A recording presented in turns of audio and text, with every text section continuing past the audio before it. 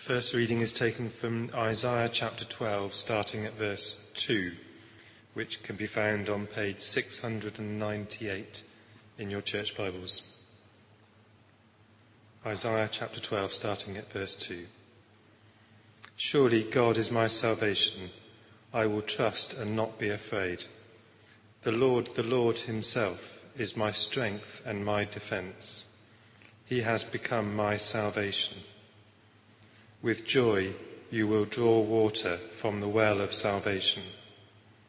In that day you will say, Give praise to the Lord, proclaim his name, make known among the nations what he has done, and proclaim that his name is exalted. Sing to the Lord, for he has done glorious things. Let this be known to all the world. Shout aloud and sing for joy, people of Zion, for great is the Holy One of Israel among you. This is the word of the Lord. Thanks be to God. So if you're comfortable to do so, please stand for the gospel reading. Hear the gospel of our Lord Jesus Christ according to Luke. The reading is Luke chapter 3, verses 7 to 18, and can be found on page 1029. John said to the crowds coming out to be baptized by him, "You brood of vipers, who warned you to flee from the coming wrath? Produce fruit in keeping with repentance, and do not begin to say to yourselves, 'We have Abraham as our father.' For I tell you that out of these stones God can raise up the children for Abraham. The axe has been laid to the root of the trees, and every tree that does not produce good fruit will be cut down and thrown into the fire." "What should we do then?" the crowd asked. John answered, "Anyone who has 2 shirts should share with the one who has none, and anyone who has food should do the same." Even the tax collectors came to be baptized. "Teacher," they asked, "what should we do?" "Don't collect any more than you are required to," he told them. Then some soldiers asked him, "And what should we do?" He replied, "Don't extort money and don't accuse people falsely. Be content with your pay." The people were waiting expectantly and were all wondering in their hearts if John might possibly be the Messiah. John answered them all, "I baptize you with water, but one who is more powerful than I will come, the straps of whose sandals I am not worthy to untie. He will baptize with you the Holy Spirit and fire. His winnowing fork is in his hand to clear his threshing floor and to gather the wheat into his barn, and he will burn up the chaff with unquenchable fire." And with many other words, John exhorted the people and proclaimed the good news to them. This is the word of the Lord. May the words of my lips and the meditations of all our hearts be pleasing to you, Lord. Amen.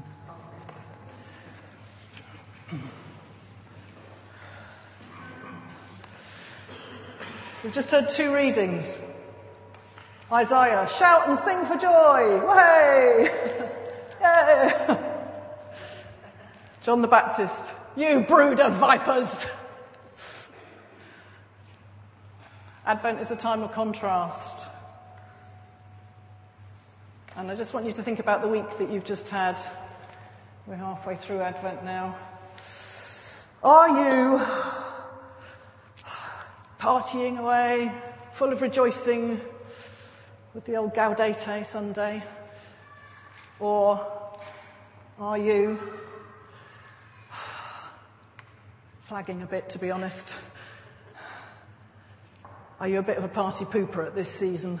Because this is the time of year where it's been going for a while now, hasn't it? We've been cranking up towards Christmas, and all the people in church are saying it starts earlier every year. Christmas cards are in the shops in September or August or May or whenever it was. And it's easy for us to, by this stage of the game, be beginning to feel the weight of it all and finding it hard to relate to Santa Claus and Frosty the Snowman and Jingle Bells and all of that everybody else seems to be getting carried away with out there. Where are you on that continuum between celebrating because it's such good news, even at the end of that John the Baptist reading, all about repentance and how we should mend our ways, good news, or the other end of the continuum, knowing that it would be great to be celebrating, but actually we're all a bit exhausted at this stage. We're all a bit aware that the story is lost in our culture, that there's this lot of partying going on out there, and it all feels a bit empty sometimes. And we want to say to people, what's underneath all this tinsel and stuff? We want them to know that a God is for life and not just for Christmas. And I don't know, maybe sometimes we can kind of relate to John the Baptist, and it'd be quite nice to clear off out to the desert and be separated from all that crazy culture, go a bit wild and put on the old, animal skins and eat honey, and I don't know about the locusts, but do you ever feel like just clearing away from it all, taking a break? That's just me then, is it? No, okay, I thought one or two of you might know what I'm talking about. Those contrasts that we have at this stage of the season. And maybe sometimes when we think about the Christmas services, and the rotas are so stretched, aren't they? And we're all doubling up, those of us that are still here at Christmas that haven't gone off somewhere else. Sometimes you look at all those people who turn up for church at Christmas and expect it to be all glorious. I hope that none of us turn around and say to them, "You brood of vipers." I hope that we manage to welcome them. I'm sure we will. But do not say to yourselves, "We have Abraham as our father." Do not say to yourselves, "We know all the descants to all the harmonies to all the Christmas songs. We know all the words to the readings. People that walked in darkness. In the beginning was the Word."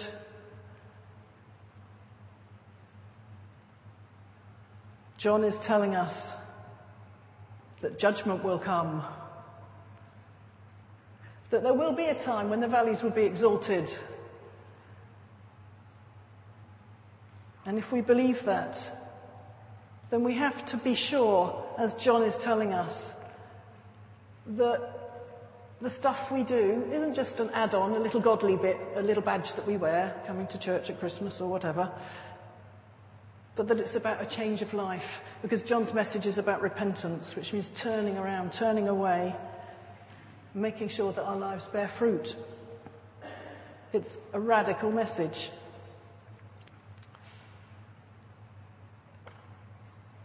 And for some of us, the weight of all the preparations that we're doing, all the food and all the shopping and everything else, can feel like a weight that crushes us at this stage of the game, I think. And we're aware of how materialistic our world is, but also how we're caught up in that. And we don't want our kids to grow up being materialistic, but on the other hand, we buy them stuff because we're caught up in that. We don't want to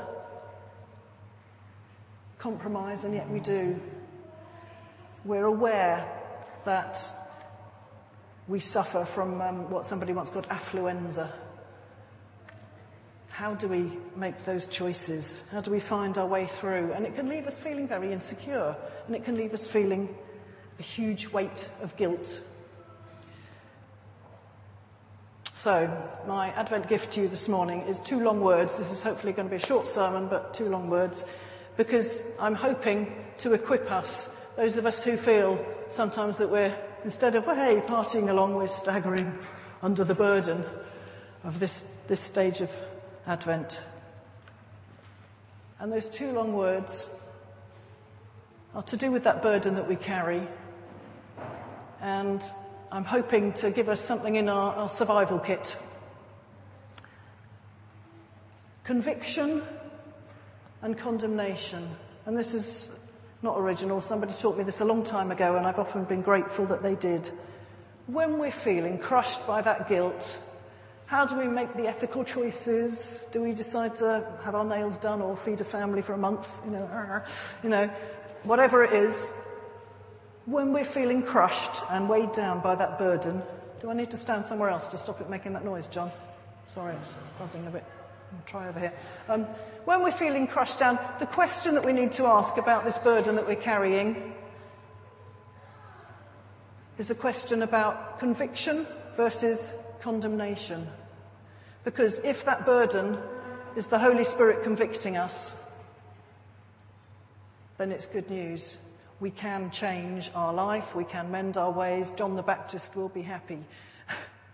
We can always be sure that when we are carrying a burden that God has given us, he will give us a solution, a way forwards, a practical help.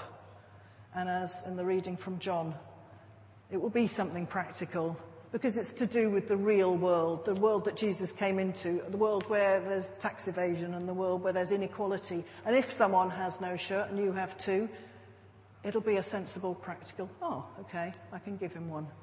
But we read these things and we think, but how? How does that apply to me in my world, in my culture? And we get crushed and we get weighed down. So I want to say to you, if it's the Holy Spirit convicting you, you will be given clear, if you're open to God and asking for help, you will be given a clear way to go forwards, to deal with whatever it is. And it will be practical.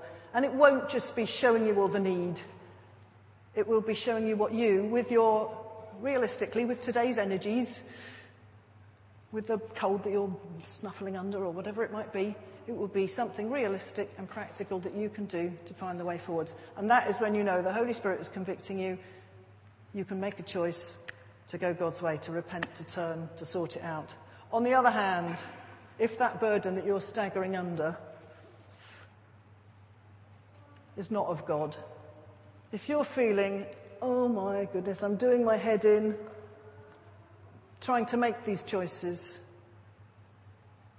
and there is no way forwards, then we're talking about condemnation, and condemnation doesn't come from God. And you'll all be able, or many of you, I'm sure, because many of you grew up in a day of learning Bible verses, will be able to quote with me, God sent not his Son into the world to condemn the world, but that the world might be saved through him. So that's it, really. Way forwards through all the contrasts and struggles of Advent. Sounds really simple. I'm going to try and go away and practice what I preach. Is it of God, in which case there will be a way forwards, or is it just a condemnation? Can I just put this burden down because it's not of God? God didn't send his Son to condemn us and make us feel bad and make us feel, oh, I'm so materialistic and I shouldn't be. Jesus came into the real world with all the same sort of struggles of, financial misconduct. It's there in the reading. Inequality, poverty. And once again, the good old lectionary readings have frustrated me. There's a verse before the verse that Quinton just read to us from Isaiah. The reason for all our rejoicing and singing about the salvation that we have in God is because God has turned his anger away from us. So put down all that burden of condemnation, because God isn't angry with us anymore. And I love that bit in that Isaiah reading about drawing from the wells of salvation, that freedom, we don't need to feel like we're trying to, party away, dancing with our feet set in cement, because God has given us that freedom. We don't need to feel that we're struggling on our own, because Jesus came among us into all of this real stuff. And we can draw from the wells of salvation. I like to think of it as, whatever your favourite Christmas tipple is. You get all those barrels with taps on, don't you? Anytime you want to. That freedom is there. You don't need to be struggling under that burden, because God will either help you unpack it and deal with it, if it's something he's convicting you of, or if it's just some random condemnation that you really don't need, you can just forget it. because he sets you free from that. You can draw from the wells of salvation anytime you want. So, let us go forwards into all the muddle and mayhem of the Christmas season, resolve to party and resolve to celebrate and resolve to be the ones that have fun. And let's celebrate with Santa Claus and Frosty the Snowman and all the others, because it's worth jingling our jingle bells about. God is among us. Let's remember that, let's celebrate that, and the rest will follow. Amen.